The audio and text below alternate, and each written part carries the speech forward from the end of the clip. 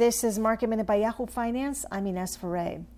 The markets are relatively flat. They opened lower this morning. Looking at some of the stocks that are gaining to the upside, Moderna up more than 4% today.